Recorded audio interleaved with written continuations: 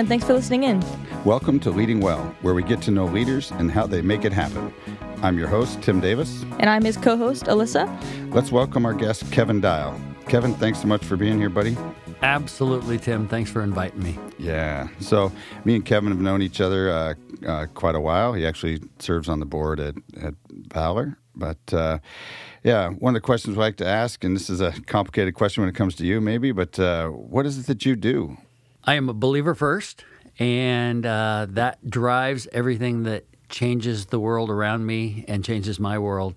And when God leads, the story in the Bible of the talents, I do believe that there are some people with one talent and they should use it well, but God put me in some places and positions in my life early that kind of brought me to the position. It's been building to the point where actually now he's actually asked me to put some white space back on my schedule, which is difficult because, you get involved in stuff. So when you ask me what I do, the thing that gives a paycheck to me right now is a retirement from the military. December of 2017, they said, it is time for you to leave after 35 years, 11 months, and 7 days. There you go. Yeah, it was a good ride. I started in the Marine Corps in 1982, did a couple of years there as an enlisted soldier, came into the National Guard and served another 31 years there in the National Guard. So very fulfilled with that. Still do a lot with veteran community. Again, because of that natural tie, I do things at the Lebanon Veteran Home and the Oregon Veterans Home over in the Dalles. I lead a group called AUSA. I'm the president for the Association of the United States Army, which we're getting ready for the Christmas season, and we give generally about $20,000 worth of items to the veterans in those homes. So we've been collecting and working on. We just had a fundraiser in August, golf tournament, and I play no golf. I am very clear how bad I am. I've paid people hundreds of dollars to play golf for me. You get a really high score. That's okay. Yeah. It's usually the right thing. Now, here in a bowling alley, that would actually make sense. Exactly. I love bowling scores, but not when I'm playing golf. So involved in veteran issues also tailors into here in the Salem area.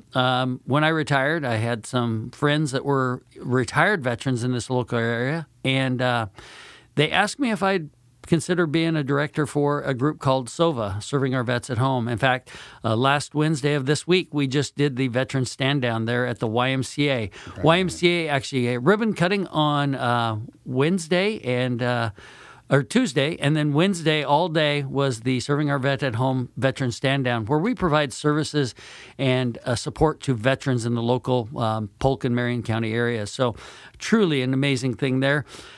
God also called me to be involved in youth, and that, again, I'd been working with Dayspring for years in their youth ministry, and then when Tim and the group said, hey, would you consider being on Valor, I stepped up and I said Because on you didn't have enough going on. Because I didn't have enough going on.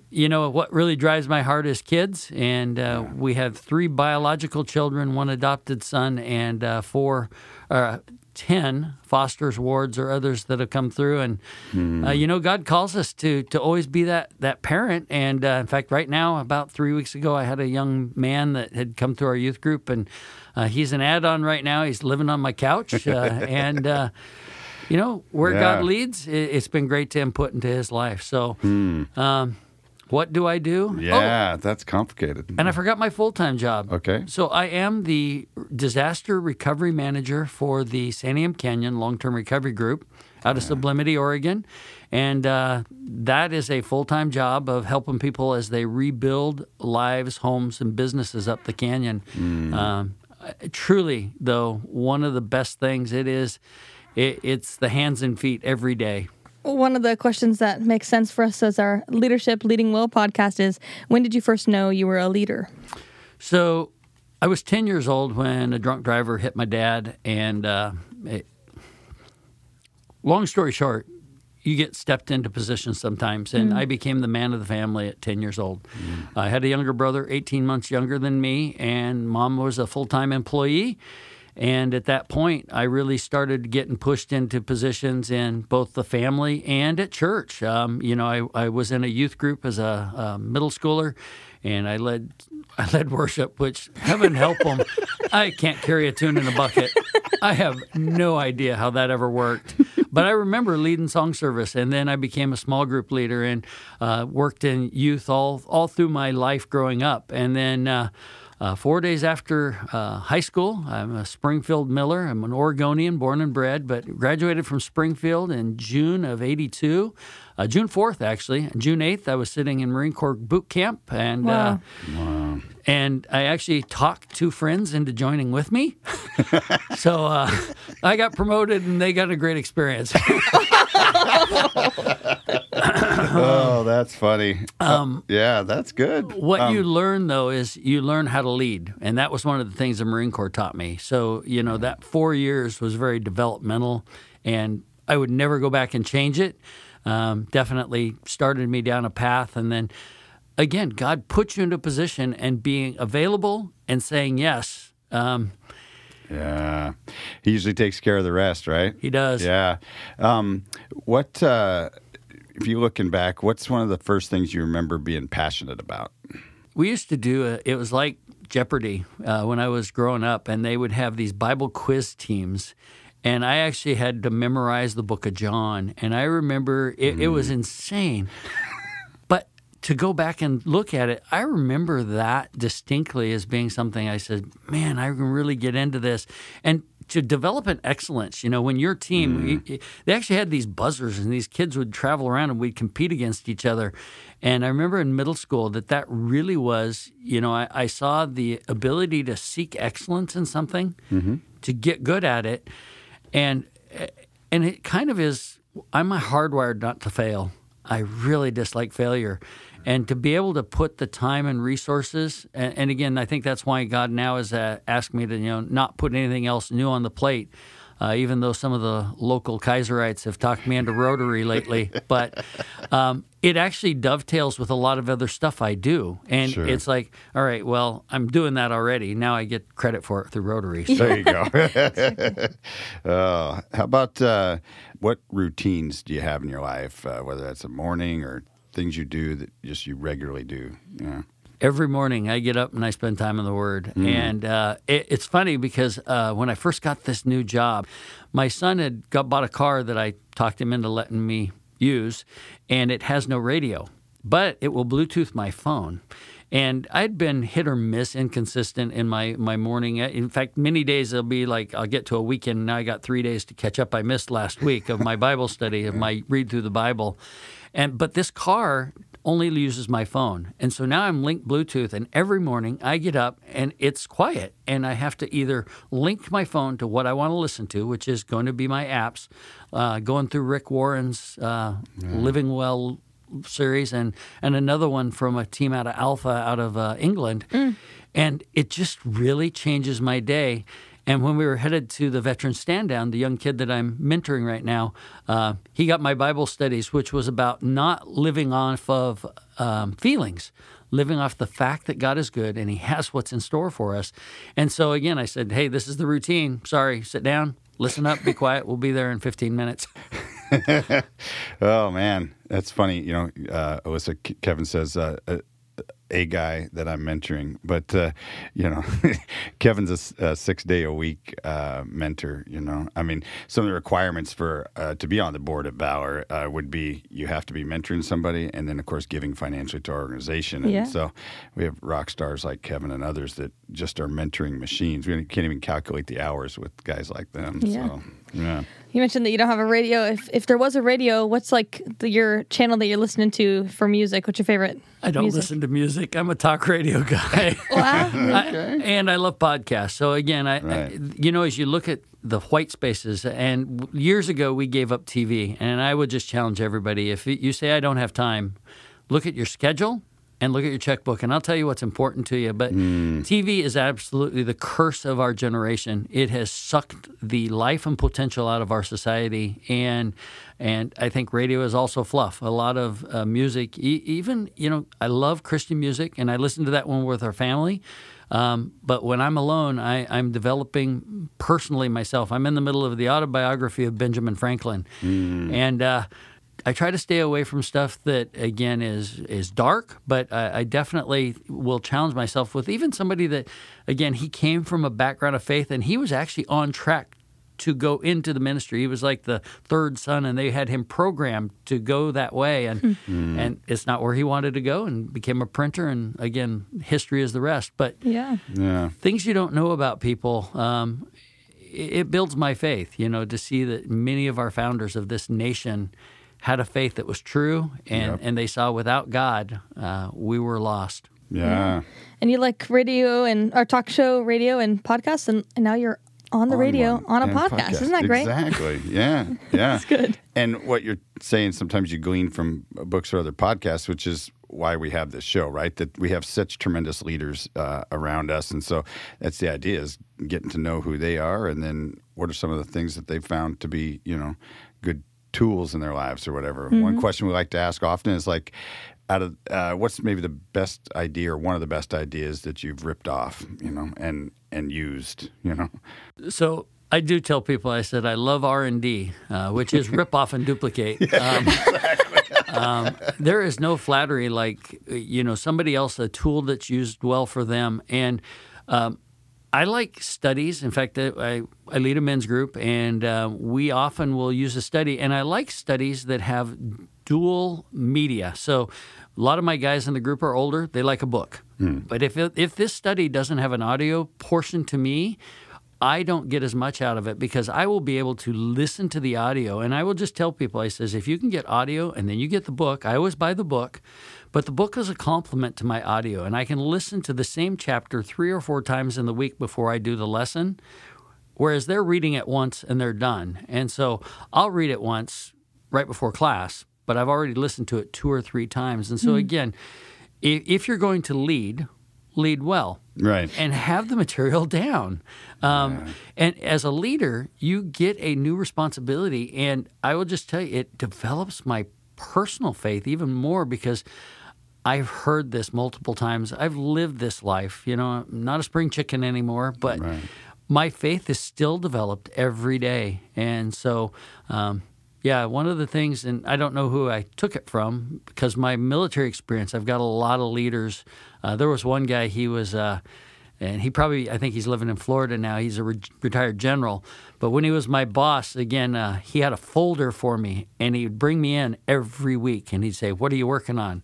And when I'd get something complete, he'd put new thing on my task. And he says, again, there's no white space. There's no opportunity. I'm using you to your best event or to your best effect. Right. And he kept me busy. So, Doug Pritt, if you're out there listening, again, I take lessons you taught me every day.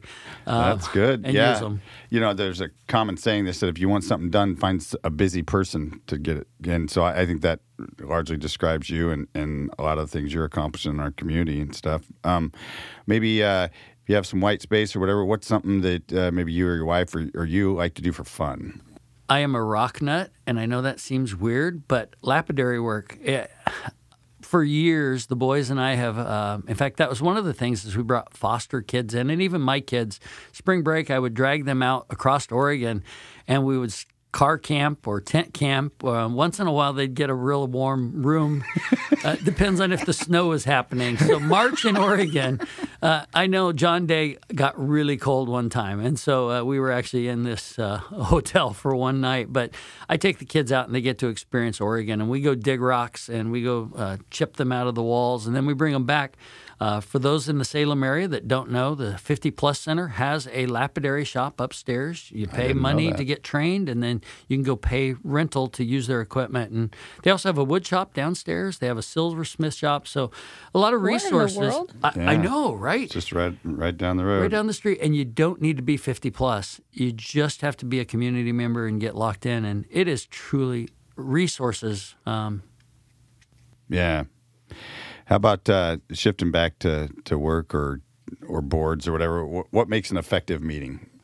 Be brief, be brilliant, be gone. Wow. Have a plan when you walk in and be able to negate or distractors.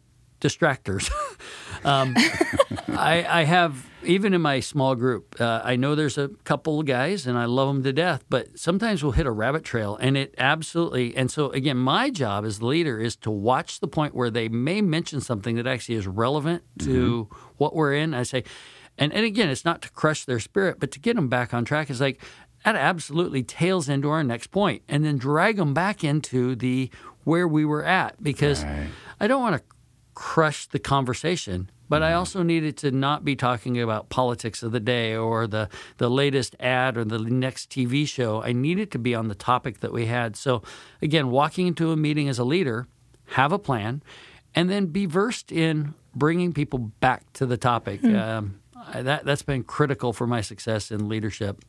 Yeah, I'd agree. A lot of us, like yourself, are in a lot of meetings and a lot of groups that you get invited to or whatever. But the ones that the organizations and things that I don't stay with long is when things are ran really long or sloppy. And so it's not that I'm any cooler or more important, but I do really value my time. I live with a sense of urgency, like you, and so those things are important. Sometimes what you're describing is like I sometimes, as the leader in the room, see that, and sometimes I have somebody there to be that person, because I can also be drawn into a rabbit trail, and so kind of when you look into your own gift set.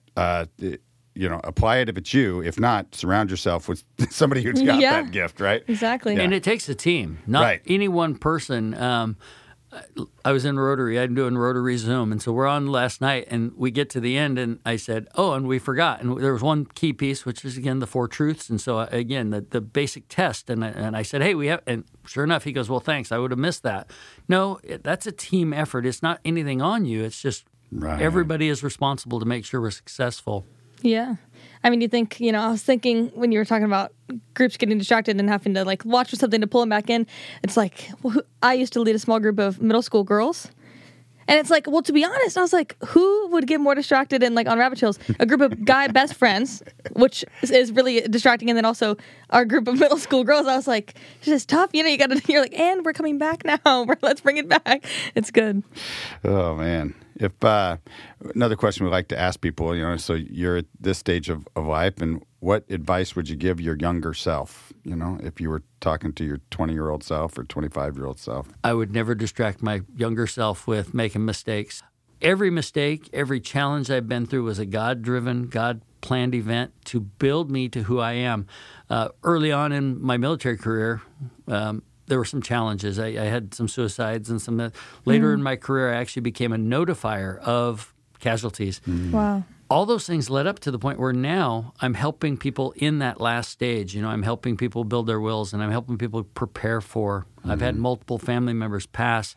And I don't think you can plan for the life you live. You just got to be grateful for what you've been through and know that God built you to be that exact person for this time, for such a time as this. The story of Esther, all those things she went through, she had a choice.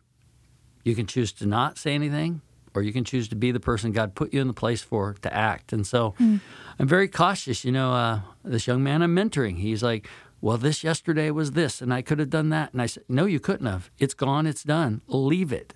Yeah. Live today and be prepared for tomorrow. So very cautious. Don't go back and dwell on the past. People that, again, the mistakes that I made, I said I'm sorry and I moved on, and I don't carry them in my rucksack. Otherwise, it would be 1,000 pounds. I move light, and I move with what God's given me today. And the mistakes I made are the mistakes I made, and the benefits I've had are the benefits I've had. Today is a new day. Yeah. I often tell people, listen, God doesn't spend much or any time in the rearview mirror. It's just another way of saying what you're saying. There's nothing you can do about that, but you certainly can do something about the future. And the one thing you certainly can control is your mind. It's the one thing that we have total control over. And the Israelites built these piles of rocks all over to remember what God had done, but they didn't carry those rocks with them. That's good. Remember that pile over there? Yeah, I remember. That's where God did this. Hey, remember that? Yeah, that's where God did this. But it's not in my backpack, and I'm not dragging it through life. And too many people, again, I'm going to unpack this. No, it shouldn't have been in your back suitcase at all. Leave it and move forward. Point to it. I remember when God was faithful. I remember the tough times. But again, life in our faith is not about feelings. It is about the fact that God is good every day, and I got to know that. And the thing I'm going through or the benefit or blessing I'm getting is just part of that process. Yeah. So we have a broad listening audience or whatever, and there's that somebody who's towards their latter years or retirement years, whether that's 50 plus or whatever. And like, if you got any advice for people that maybe feel like they don't have as much going on or as much purpose. It's called inertia. An object at rest stays at rest. An object at motion stays in motion. If you decide to sit on a chair and you don't have a personal drive to get out and change the world, and it doesn't take much to change the world. It just takes care. It just takes an attitude of gratitude, an attitude that I'm going to make a difference in one. The story of the starfish is my favorite one. Right. This guy's walking down the beach, and there was a storm, and all these starfish, and he's throwing them back in. And the guy that walks towards him says, "What are you doing?" "Well, I'm throwing starfish in the ocean." He goes, "You're never going to throw them all in." He goes, "Nope. But I made a difference for this one, and I made a difference for this one." Again, if you look at what's ahead and you actually look at, man, I'll never make a difference in this big picture. The world is broken. Right. The world it's a mess. Yeah. I can't fix the whole world. I can fix this one, and I can fix this thing, and I can fix today, and I work today. And I challenge people. They say, "Well, I don't know where to get plugged in." I cannot tell you how many times people have told me that, and I said, "Well, here," and but. You really see the commitment people have when, again, are you willing to make a change?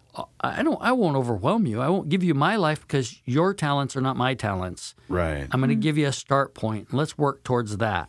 Yeah. And it really just takes one of those little things, right? Yeah. And they build on each other. And then all of a sudden you're looking back like, whoa, Yeah. I mean, the book Halftime by Bob Buford, in that essentially it's kind of like in your 20s and 30s, you're getting raises and getting promotions and whatever, and then marriage and children or whatever that looks like. And then you get to 40 and beyond. And you've built up all this experience and wisdom and whatever. And it's my mindset, I know I'm a little crass or whatever, but what a waste to not use that in your 40s, 50s, or 40s, 30s, and beyond. You're wiser at 30 than you were at 20, And so I mean, and it's so worth passing it on. And then, of course, what science would back this up, as you and I talked about before the show, is that it provides gratitude, when we serve others. And so well, yeah, and you think, every day, if you ever, let's say you made a dangerous left turn one time, the next time you're not going to do that, right? So you've learned something, and you have all those things as you age up and age up and age up,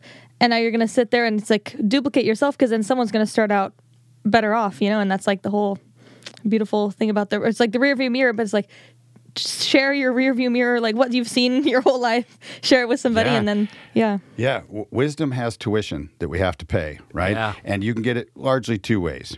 You can get it through pain, and the cost is pretty substantial, right? Or you can get it from others, and it costs less.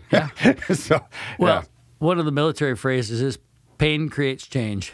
You make it so painful to stay where you're at, to do what you're doing. You either deal with the pain, and most people won't. They will change, and we are a creature built to avoid pain. Right. So, how do I create change? I create enough pain. It's so difficult to stay where you're at. You have to have a change. And I think God gives us that as well. We each in our lives, sitting as a retiree, at what point does that pain of not making a difference actually cause you impetus to move? Yeah. Right. Yeah, and you're in my good buddy, Buddy Puckett, has that saying, like, pain is a wonderful teacher. Yeah. I mean, it really is. And we don't have to stay in it, but embracing it enough to learn from it is a valuable tool, right? And it's a process. Pain does that. My verses in life are Romans 5:3-5.